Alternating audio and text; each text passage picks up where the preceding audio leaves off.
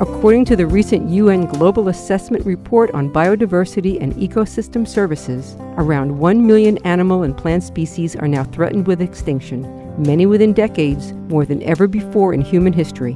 This is the Eco Minute, and I'm Dr. Enid Siskin. Biodiversity and nature's contributions to people are our common heritage and humanity's most important life-supporting safety net.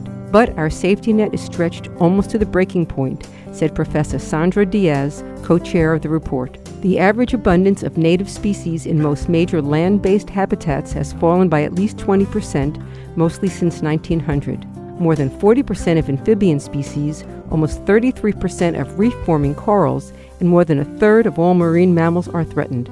Through transformative change, nature can still be conserved, restored, and used sustainably, but only if we start now. For more information, go to wuwf.org or un.org.